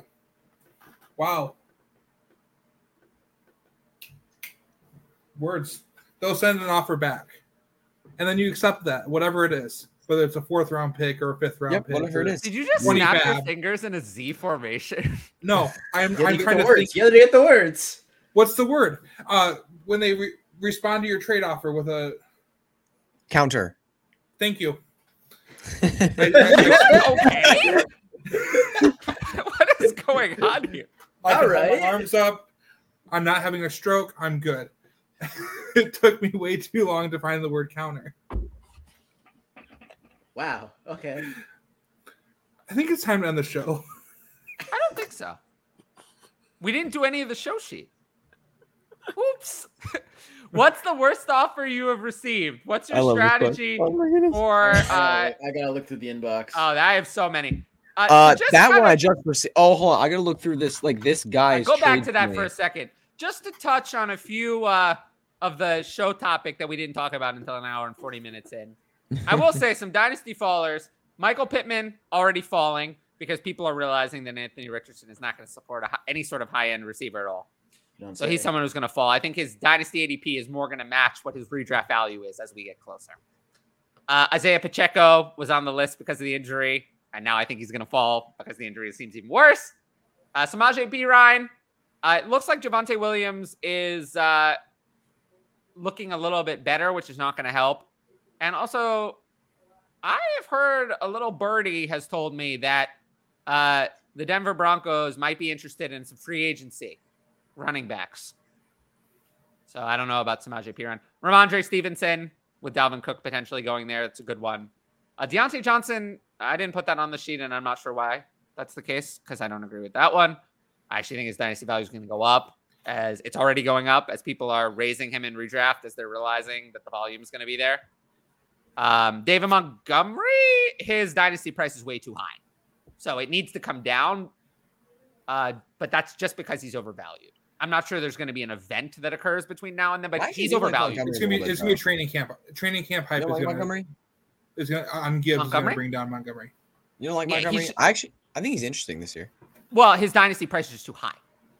Yeah. Multiple rounds too high. Like he's 85th overall in 1 QB. I mean, he's still like running back 30 in dynasty. I mean, that's not considering he's 26 and is the back end of a committee. It's just not a reasonable price. He's just too expensive. Yeah, if David Montgomery were cheap, then I actually would like him, but he's not. That's the problem. Is his price is just wrong. So I kind of agree with it from that perspective. Roschon Johnson is a great one. When people realize he's going to be RB3 week 1, and I'm surprised that has not been realized yet. I picked Deonta Foreman and Scott Fishbowl. I'm not really in on him. I'm a Khalil Herbert person, but I'm not a Roschon Johnson person. No, Roschon Johnson's nothing. So, yeah, I have Deonta Foreman second in redraft and Roschon last. I would shout out for a play that could fall this year a lot. I mean, he's already been a player that's been consistently undervalued in fantasy football, but I think that there is a lot of value to be lost this year in Tyler Lockett, who, the first round pick Jacksonville, if he has a nice breakout season this year, or has a really nice year, especially towards the second half, if he really has a nice hot stretch, Tyler Lockett's quickly. What's that? That fall is not. So we're talking about falling before the season starts. I agree with you. Oh, before the season starts. Sorry. I think that fall, the season. Okay. That fall's not going to happen before the season starts. No, that won't be before the season. Once week. Before I the do season. think, though, separate topic. It's a good point. Separate topic. I think Tyler Lockett, it's not like most veterans. You want to wait until in season. With Tyler Lockett, you don't want to see it because I think once you get to week 1, Jackson Smith and Jigba is going to be a lot more involved than people want to believe. Mm-hmm. And I think Tyler Lockett's going to lose a significant amount of value just from week 1. So he's one you don't want to see it. I would just get out while you can because we're already starting to move to redraft season. People are ranking Tyler Lockett in the top 20 for no reason. He's not going to finish there this year. They're saying, it's always been the same. Well, this year it's not the same. This year they added this is the first year they've actually added to the wide receiver core significantly. They didn't do that in 2020. They didn't do that in 2021. They didn't do that in 2022. This year they did. They did add something very significant, someone elite. So it's going to change. So that's why people are not factoring that in enough. Yeah, Tyler Lockett. Yeah. But for someone before the season, Roschon is a good one. Roschon's a great one. Yeah, great one. I don't believe this will. I don't know if you mentioned his name. Sorry, you went through the names kind of quickly. I would shout out Samaje Perine actually. Yeah, I said and that. Yeah. You said Samaje. Okay, yeah, it's true. Yeah, I don't know how much he's going to fall though. I just do think there's a risk that people are hoping for the nuts scenario where Javonte Williams isn't ready. Javonte hype. And so much of it. And they don't sign a free agent. I think that's not going to happen. I think either Javonte is going to be ready or they're going to sign a free agent to replace him. Yes. So I'm a little souring on the idea that Samaje Perine is going to get the role. I think you'd actually rather have Javonte healthy than have the free agent signed. I think you're better off in that case. Because then you could get a handcuff role early on. Roshan Johnson is going to be the biggest faller. I see him as a disaster. Yeah, he's a complete and utter disaster. I found it. I found the answer to that question. What's the answer? I was offered Tyreek Hill for Jamar Chase and 2 first-round picks. Why? Wait. I have one as well. I was offered. I have to pull it back up again because I was scrolling through. I found it. It was what the crap? Where is this trade? I know I had it up and then I lost it. Now I'm sad. Oh, here it is. It was Juice Smith-Schuster, a 2024 second and a 2025 second for DJ Moore. That is so bad. But that first one that I read earlier was easily the worst. Yeah. So Damian Harris, a third, and Juju Smith-Schuster for DJ Moore is unbelievable. There's a certain type of trade that I've seen a few times. I completed one last offseason. I just saw 2 more versions of that same type of trade in a Facebook group where you trade a promising tight end. So I traded Mike Gesicki for a 2024 first. That was before the 2022 season. Ooh, wow. Mike Gesicki is now fallen off the face of the earth. It's worth nothing. And I'm sitting there with the 2024 first.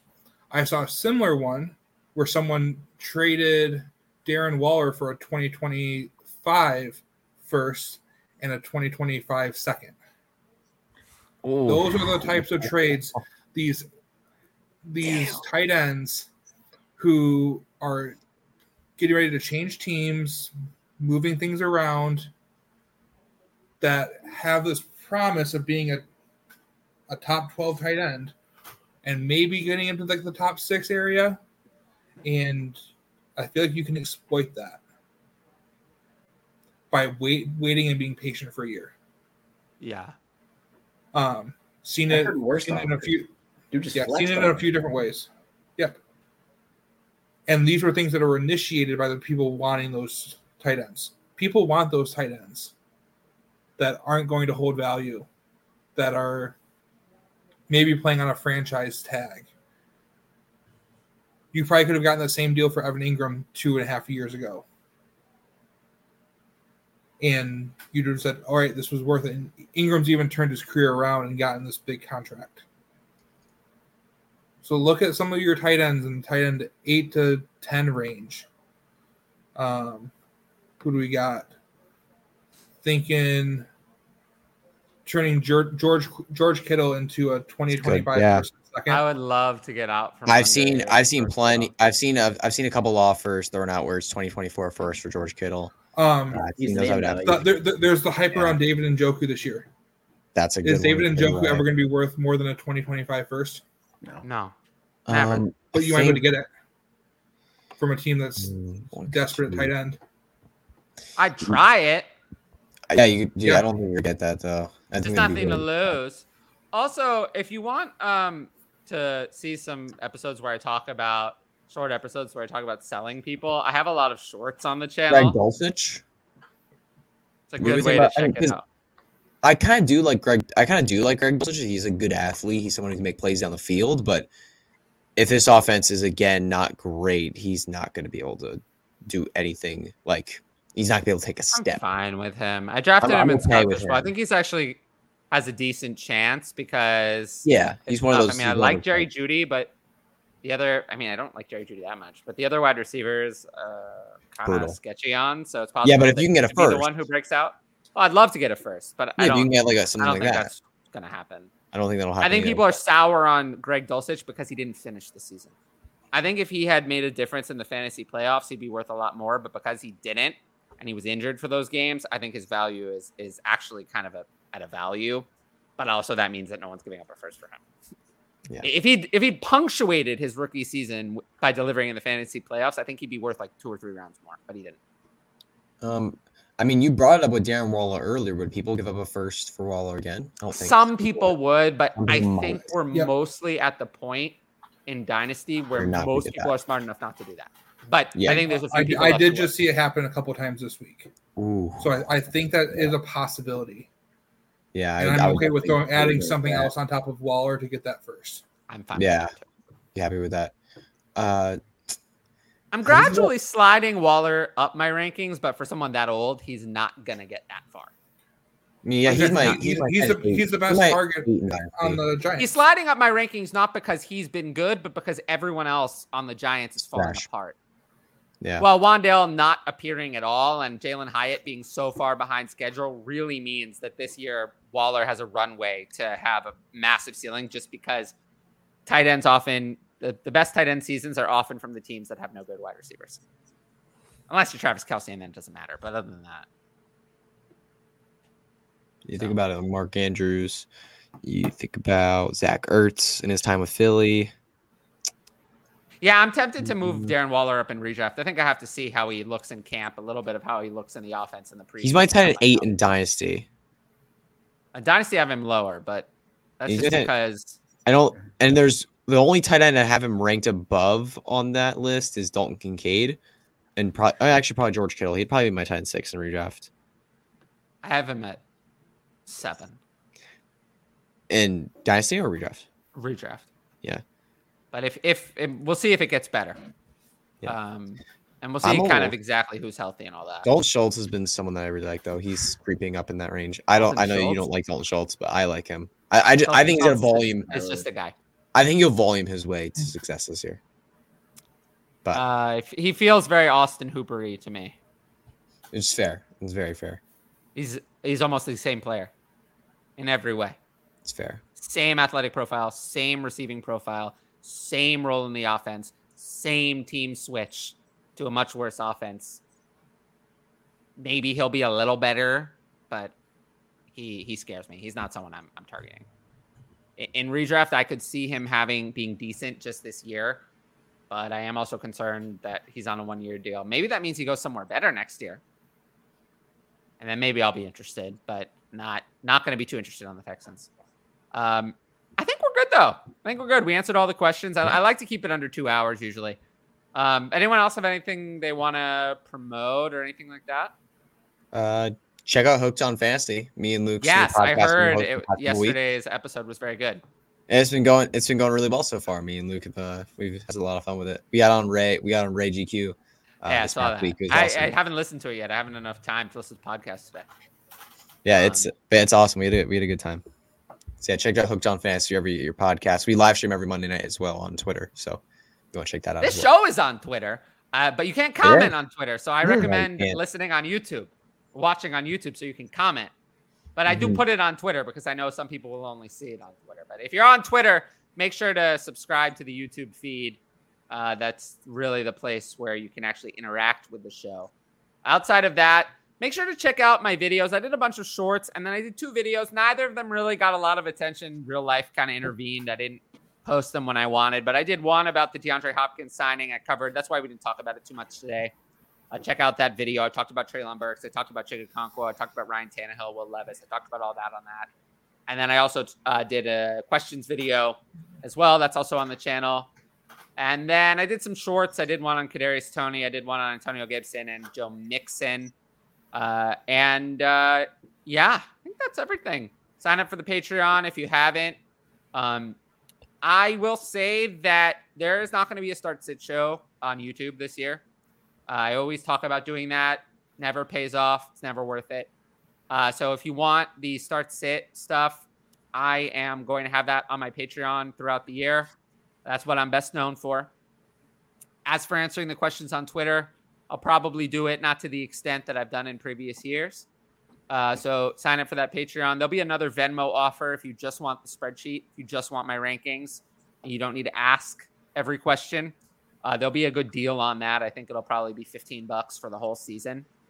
So if you want just the start-sit rankings without having to actually ask a question, I'll have that. I'll put that up probably mid-August.